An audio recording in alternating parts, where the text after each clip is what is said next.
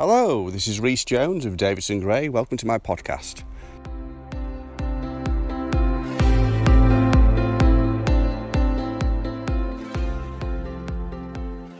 I'm joined today by my good friend Jake Overend, who wants to talk to me on the subject of why startup recruitment companies fail. Hello, Rhys. Thank you again for having me on your podcast. Not at all, sir. Not at all. Always a pleasure, never a chore. Thank you very much. Well, you've already said it. We're going to talk a little bit about why recruitment startups fail, which I think is quite an important subject to talk about, because for those people who've already listened to a bunch of our podcasts, which are all available on the Davidson Gray website, they would have heard about how people can set up a recruitment business and already given them some advice and tips on how they can do that. So I think it's important to talk about the pitfalls that some recruiters might have when they are setting up and what causes those to fail. Oh, thank you. Nicely teed up, Jake. Funny enough, I was asked this question only this week by a potential recruitment partner who wanted to know why recruitment companies fail. And it's difficult to be answered without sounding like a big head, but I first set up my first recruitment company back in 2000, so that's 20 years ago. And I've been doing Davidson Gray for 8 years. I've not had a failure yet. I don't shoot put the A on the end, but I've not had a failure. So my experience firsthand of failures is not very good at all. However, I've obviously seen other businesses fail, so I do understand the reasons for why. And clearly, I've caught some of the businesses I work with before they've come a cropper. Is this a good time to point out that you started doing recruiting when I was 6 years old? Probably not, Jake. No, thanks for that. Yes, we'll jog on from that one. Yes, I'm 49. Shut up. Well, it means that you have lots of experience in having your recruiters' startups never fail. Correct, sir. That's correct. Yeah. But what I think is worth pointing out, there is a common statistic which I use in my some of my blogs that 4 out of 5 recruitment companies fail. This is a true statistic. However, it is skewed somewhat by two groups of people that I think are sort of set up to fail anyway. One which is people who don't come from a recruitment background. These are people who've got probably a very big black book and don't necessarily have the respect for the recruitment industry that it deserves and understand that the skills involved. So you do get a few of those. I get inquiries occasionally from people like that. So I think with those people, they're kind of set up to fail. And the other group is made up of recruiters who haven't really necessarily been a huge success in the recruitment industry. They've either not climbed the corporate ladder or they're not necessarily very good billers and they've got to a plateau and they decide, well, what can I do next, because changing jobs isn't really going to change my life. So what I'll do is I'll become a lifestyle recruiter and build my $100 grand a year from home, which can sound appetising, but quite often the people that build that amount aren't necessarily the most driven people in the world. So it does become difficult to motivate yourself working from home.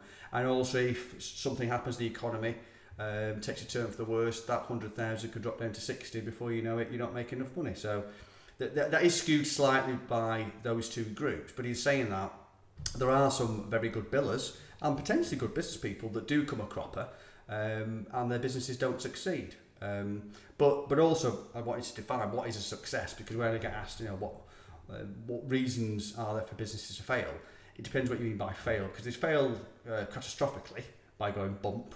There's fail as in not really going anywhere beyond a sole trader, and there's fail of not hitting the heights that you should do because you haven't necessarily gone the right path. So there's very different ways that you can not succeed.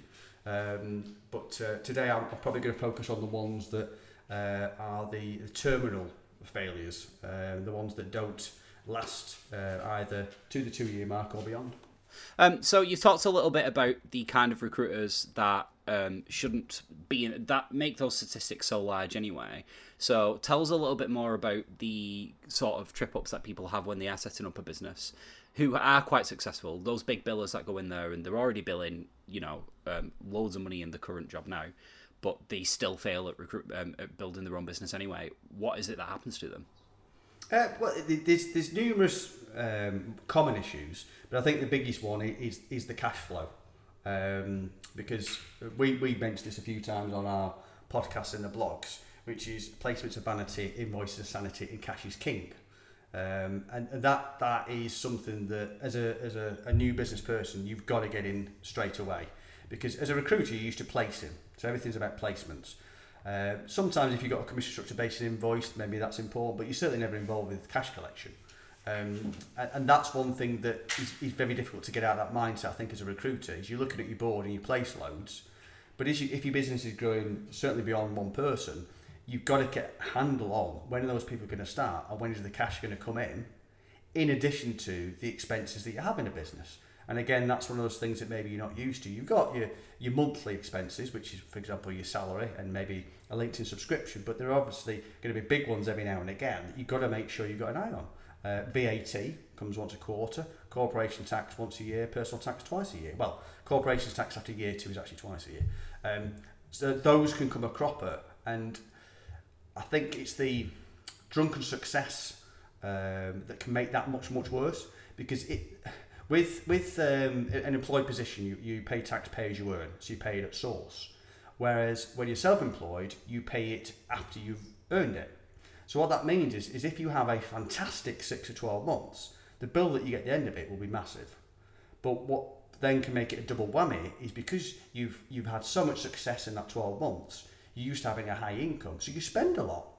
And you haven't got it left over, because recruiters, we tend to spend the money that we've got. But then along comes a big personal tax bill of £40,000 and you haven't got it. So that is probably the biggest failing of startups and SMEs, is just not getting a handle on the cash flow. Okay, well, we've talked about having experienced recruiters set up quite a bit on this podcast. And like you said, some of the pitfalls they have there is that they don't necessarily have experience in things like cash flow. So if we have experienced recruiters listening who do want to set up their own business, how do they avoid those obstacles? Well, when it comes to cash flow, it is making sure you're aware of the bills that come along, and it's putting together sort of a cash flow system, which traditionally is an Excel spreadsheet. There's many other ways of doing it, but it's making sure that if you do commit to some expenditure, you know what cash is coming in. You don't rely on a full placement board. Sometimes you can get that through an accountant, but a lot of it, I think, is mindset, because as a recruiter, we are trained to find jobs for people, compete for jobs. So you get a good candidate, you want to stick them straight out to market, you get a good vacancy, you want to straight out and fill it. And it's very easy to get distracted by that, because that's what earns you the money, but then forget the business side of it. And it's that difficulty in spinning two plates that a lot of startups have, which is moving from being obsessed, and rightly so, of making placements, to then understanding the business side of running the company and trying to do the two jobs.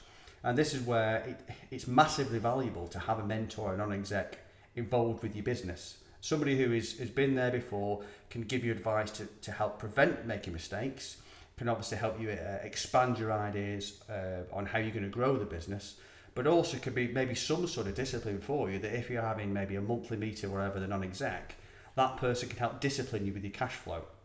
Because a lot of it comes down to discipline. Discipline sounds a bit extreme, but it is that managing to keep you focused on the things that really matter in the business. And as a recruiter, you will always focus on placements, and that's understandable. But having a non-exec or a mentor would be giving yourself a massive advantage on cash flow, in addition to not only the other mistakes, which we're going to talk about, but also the expansion plans and how you're going to grow things, and helping you to work on your business rather than in it.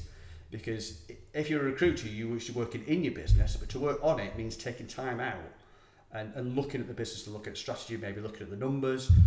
And you won't do that. It's very, very difficult to discipline yourself to come out of the business, because we all know that time kills deals.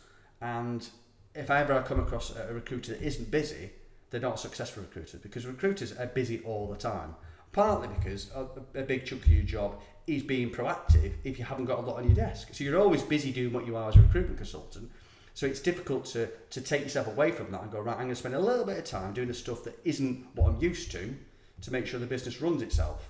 And also I can plan for the future. And I found it very difficult to do that. And I solved that by having a mentor and non-exec. He used to plan the monthly management meetings, or board meetings you used to call, but not really board meetings.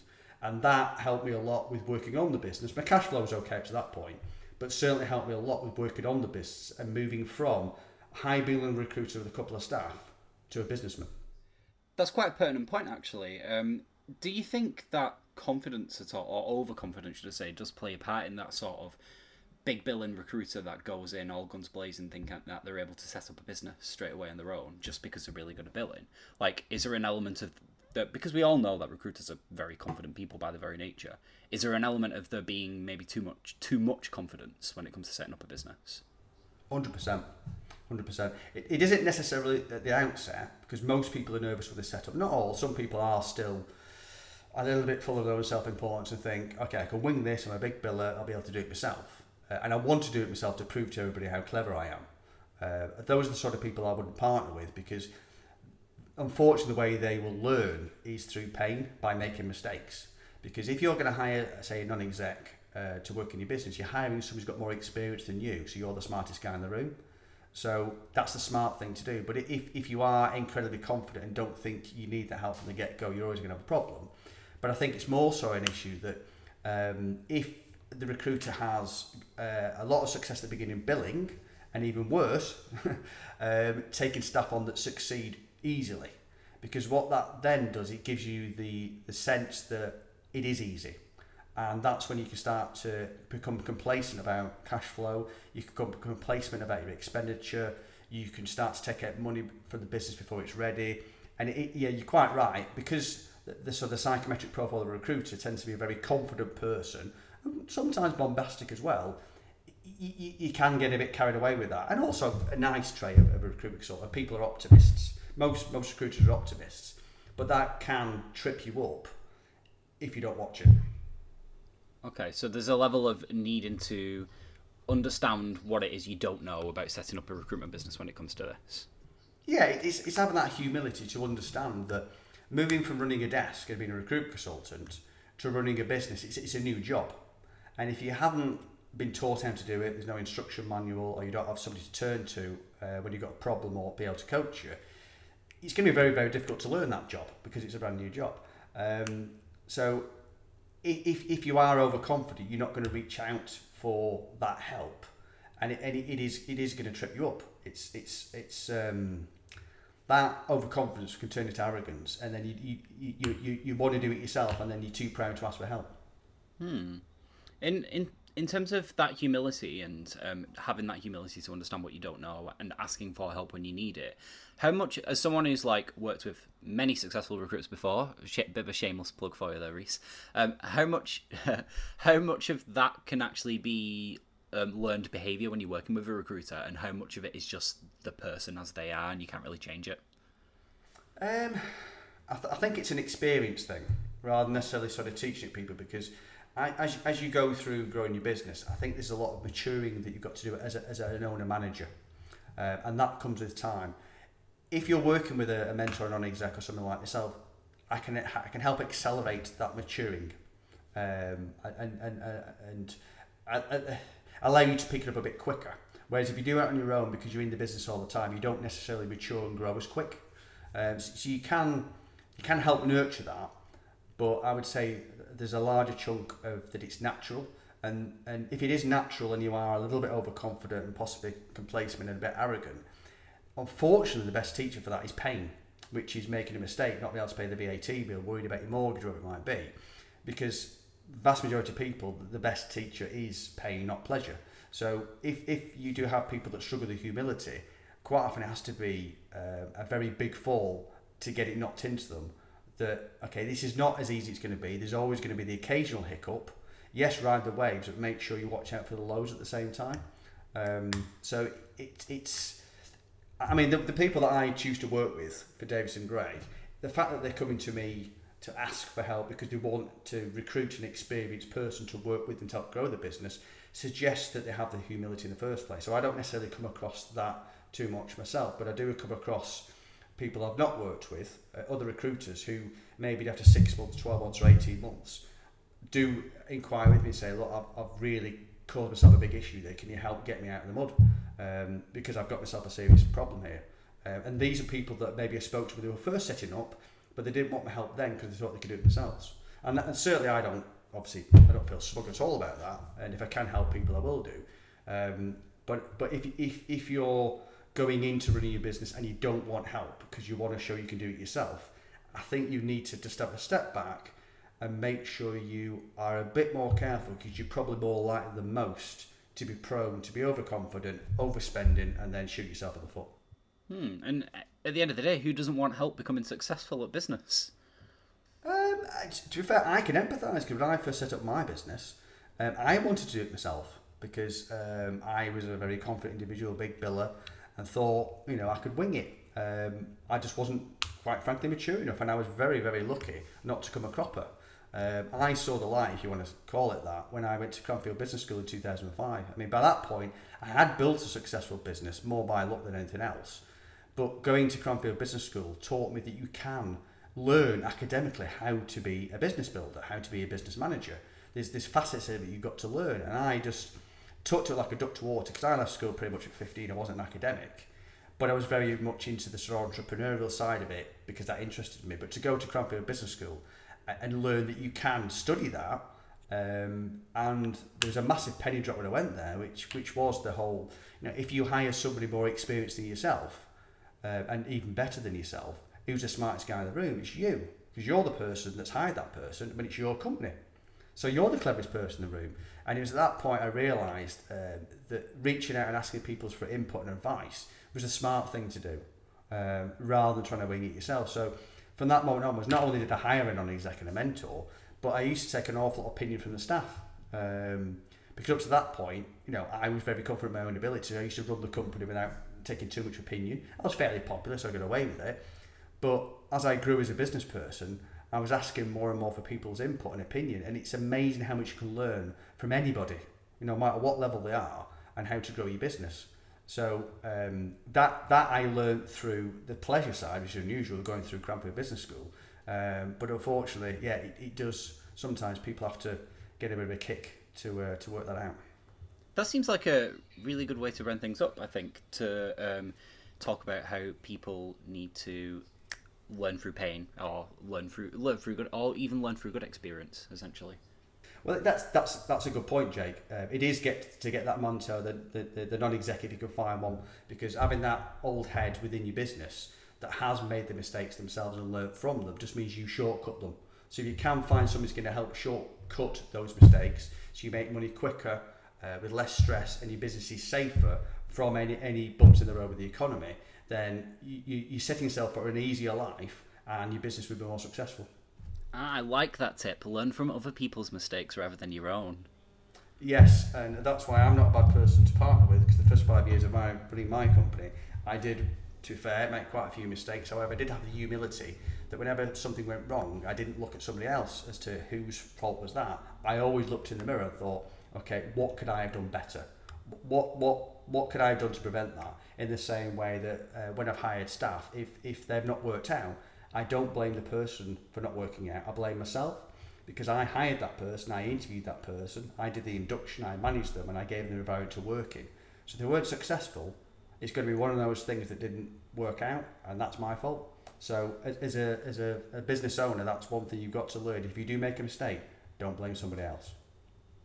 Amazing, and I think that note on humility there is actually a really good way to round things up. So thank you, Rhys, for answering my questions on why setups fail. No problem, Jake. I shall look forward to speaking again, mate.